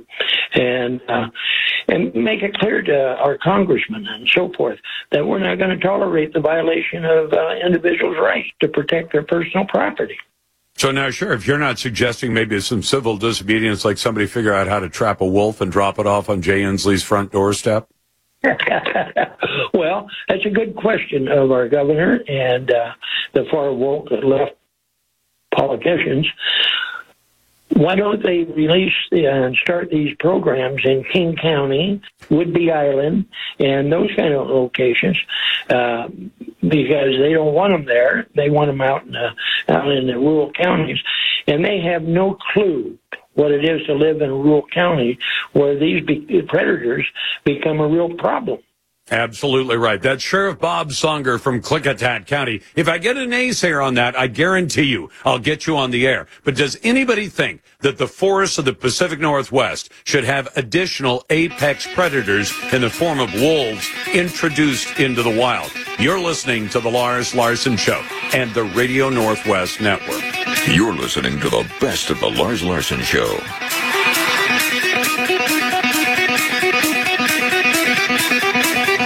The Lars Larson Show.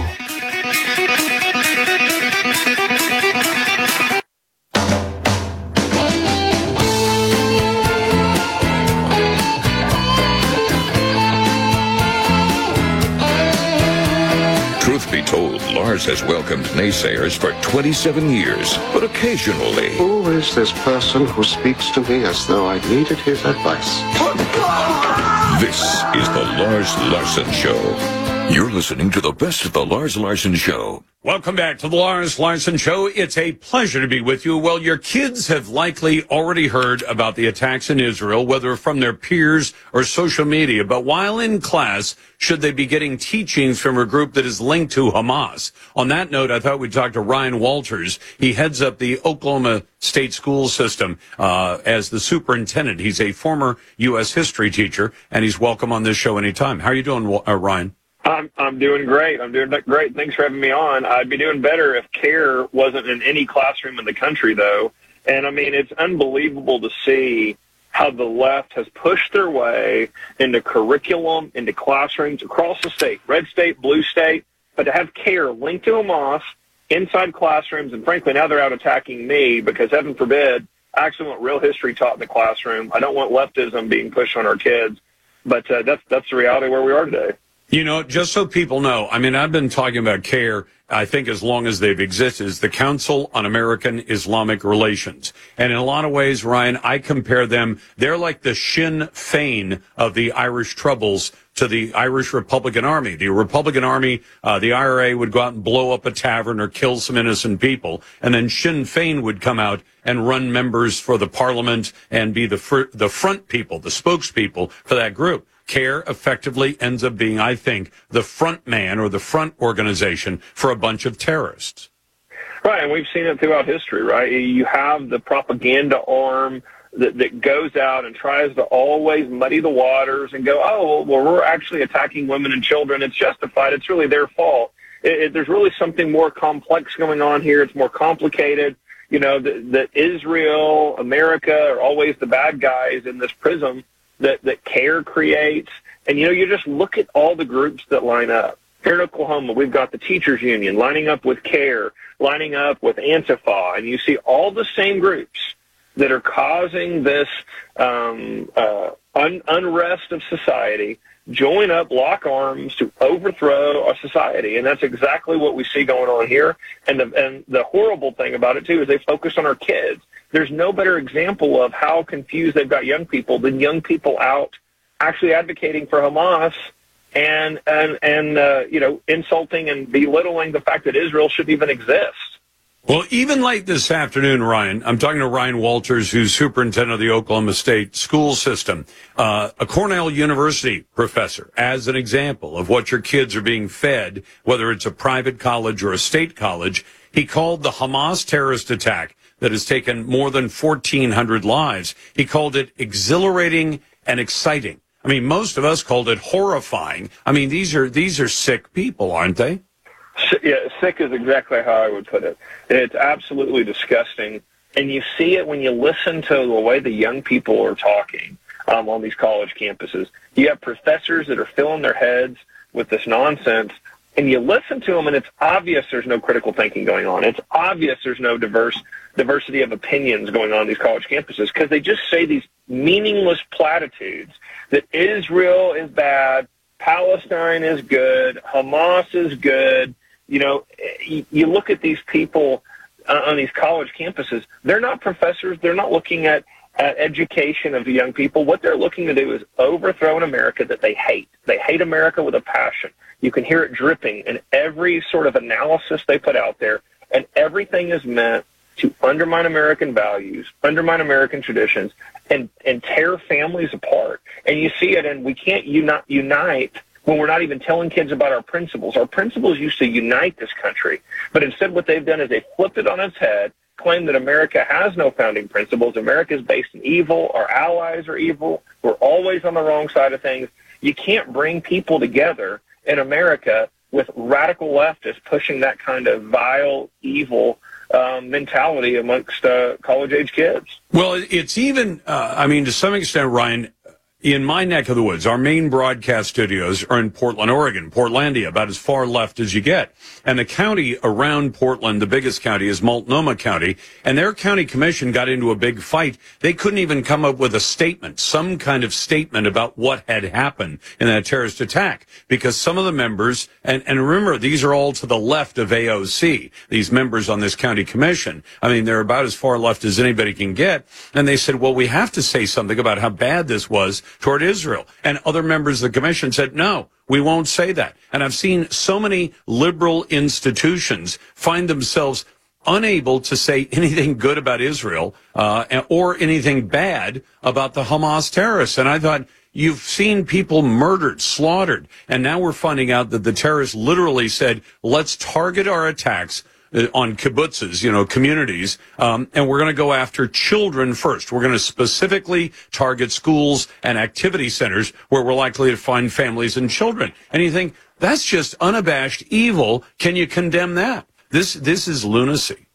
It is lunacy, and when you look at, your college professors saying things and college presidents saying things like that, you go, why are we paying for these institutions?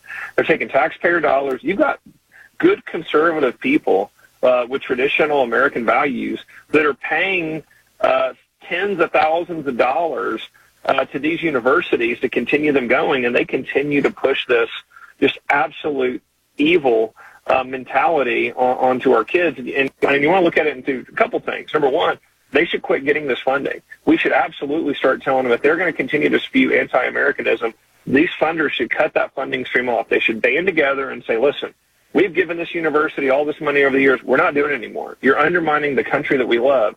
And number two, if this isn't just the best example to end tenure today, I don't know what is. These professors shouldn't have tenure. When they go out and spew this kind of nonsense, they should be fired on the spot. They should be run out of those universities. And we've got to take these institutions back. But there is no reason these people shouldn't be fired on the spot for saying radical things like backing up terrorist attacks on women and children in Israel. Well, let me ask you this. I mean, maybe I go beyond what I think is in your lane, but as the superintendent of schools for an entire state like Oklahoma, is it politic for you to put out a statement and say, this is the point of view of our school system, that we decry the terrorist attacks on innocent people, and we understand the need of Israel to defend itself, and we demand that the Hamas terrorists stop doing what they're doing, and then just say to the teachers in your system, if you disagree with that, if you think Hamas is the good guys, you can't talk to the kids about that till you talk to us. Tell us why you would believe that. And then maybe you sort out some of the teachers you actually want in the classrooms from the ones you want as far away from a classroom as possible. Is that something that's even possible for a person in your position to do?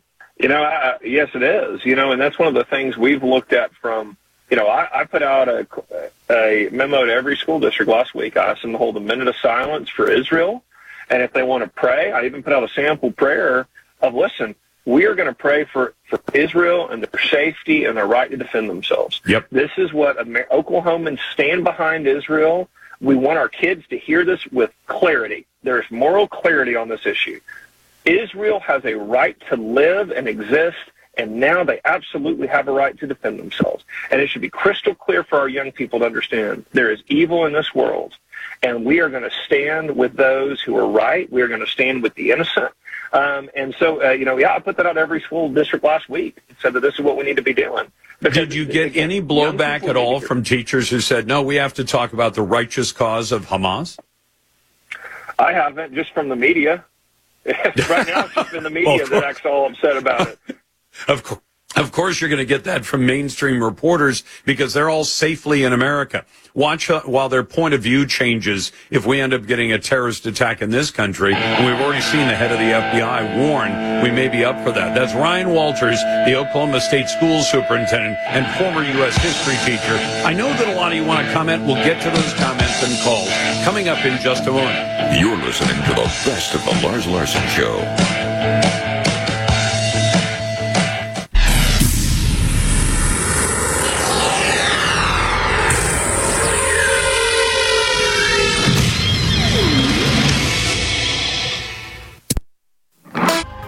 I'm on the phone today with David Moore from IRA Advantage. David, for more than 15 years, I've been telling my listeners about self-directed IRAs, but how do you explain them to your customers? Well, Lars, through our working careers, we accumulate savings in our 401k plans. So rather than just rolling those funds over when you leave your job, you may want to think about setting up a truly self-directed IRA. With a self-directed IRA, your retirement portfolio can include real estate, precious metals, cryptocurrency, notes, loans, and even a new business startup. So with a self-directed IRA, you're not limited to equities like stocks and bonds? Exactly. There are so many more options that you can consider for your retirement portfolio. Would you like to learn more about self-directed IRAs? Then go to IRAadvantage.com, view the videos, and then let the self-directed IRA professionals at IRA Advantage set up a self-directed IRA for you. Your retirement, your way. Visit the professionals today at IRAadvantage.com.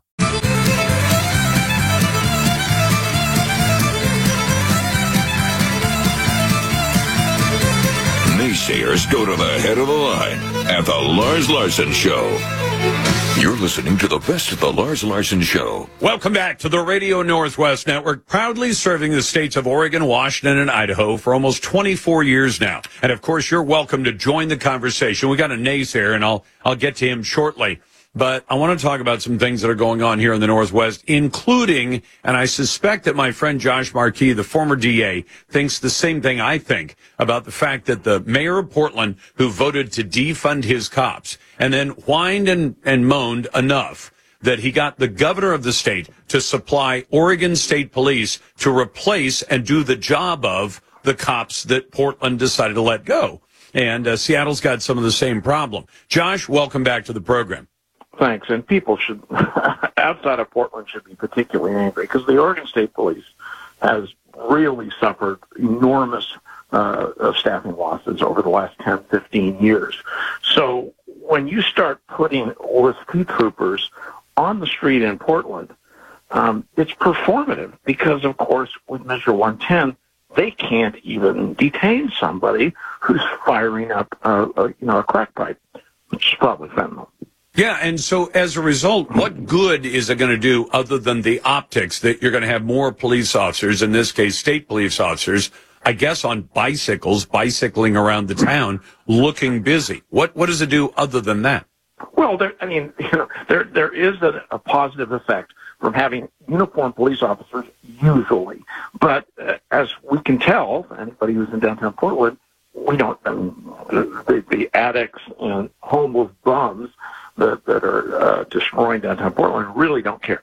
And they, Portland police, bicycle patrol, and foot patrols haven't really deterred them. So you're right, it's just going to be more presence, and most people, of course, aren't going to be able to tell the difference between a state trooper and a police officer, and I suspect it's performative, and it's Tina Kotek, and the current mayor, who's, of course, a lame duck. Yeah, who's a lame duck and appears to be phoning it in at this point. He's not even going to replace his police chief, who left or went back to being a captain, with a permanent police chief. He's just going to let the interim chief sit in there instead, which I think has some limitations to it, too. I want to ask you about something else, though, and that is this idea that the folks behind Measure 110, the folks who've supported the idea of keeping drugs de facto legalized in Oregon, that they know what's going on. They want that policy to continue. And apparently they've been bending some of the studies to say, well, we've done a study on it and we know that drug overdose deaths are up, but they appear to have nothing to do with the legalization under Measure 110. Is that true? And is there good reason to believe that maybe some of them are effectively getting paid off by getting big government grants to continue Measure 110's disaster?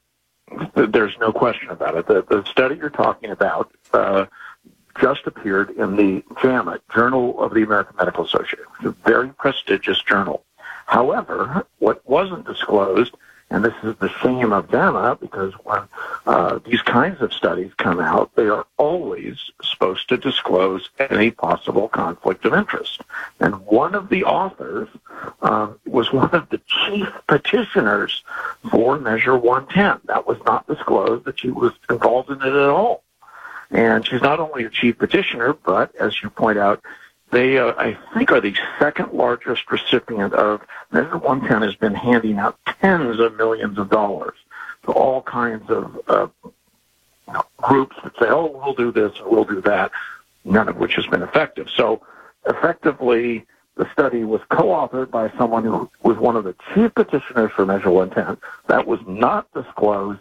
And the mainstream media in Oregon has been largely saying, oh, this is a study, which is true, of the Journal of the American Medical Association, but it turns out, I mean, it's completely bogus. But what we also know is that the people in favor of it, which is largely a group called the Drug Policy Alliance out of the East Coast, who funded it for millions of dollars in 2020, have paid for, and I think you've talked about this on your show, plane tickets and a vacation in Portugal for a whole bunch of legislators who are allegedly there to see how well it works out in Portugal, but the laws are different on drug addiction. Radically different.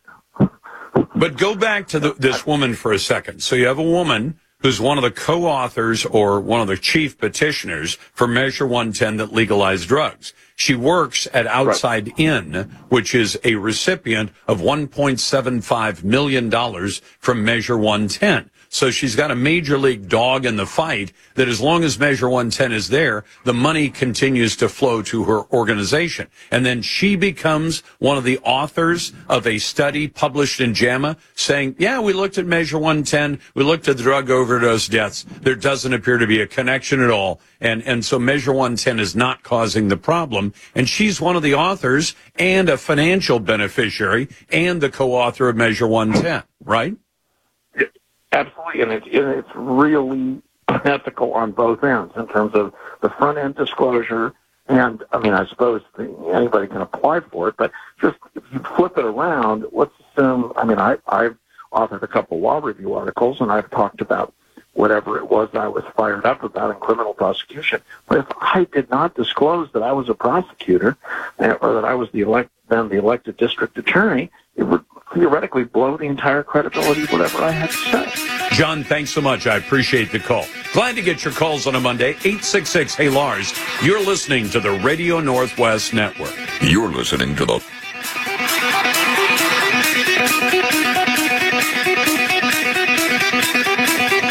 Lars Larson Show. I'm on the phone today with David Moore from IRA Advantage. David, for more than 15 years, I've been telling my listeners about self-directed IRAs, but how do you explain them to your customers? Well, Lars, through our working careers, we accumulate savings in our 401k plans.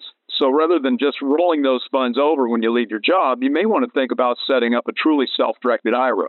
With a self-directed IRA, your retirement portfolio can include real estate, precious metals, cryptocurrency, notes, loans, and even a new business startup. So with a self-directed IRA, you're not limited to equities like stocks and bonds? Exactly. There are so many more options that you can consider for your retirement portfolio. Would you like to learn more about self-directed IRAs?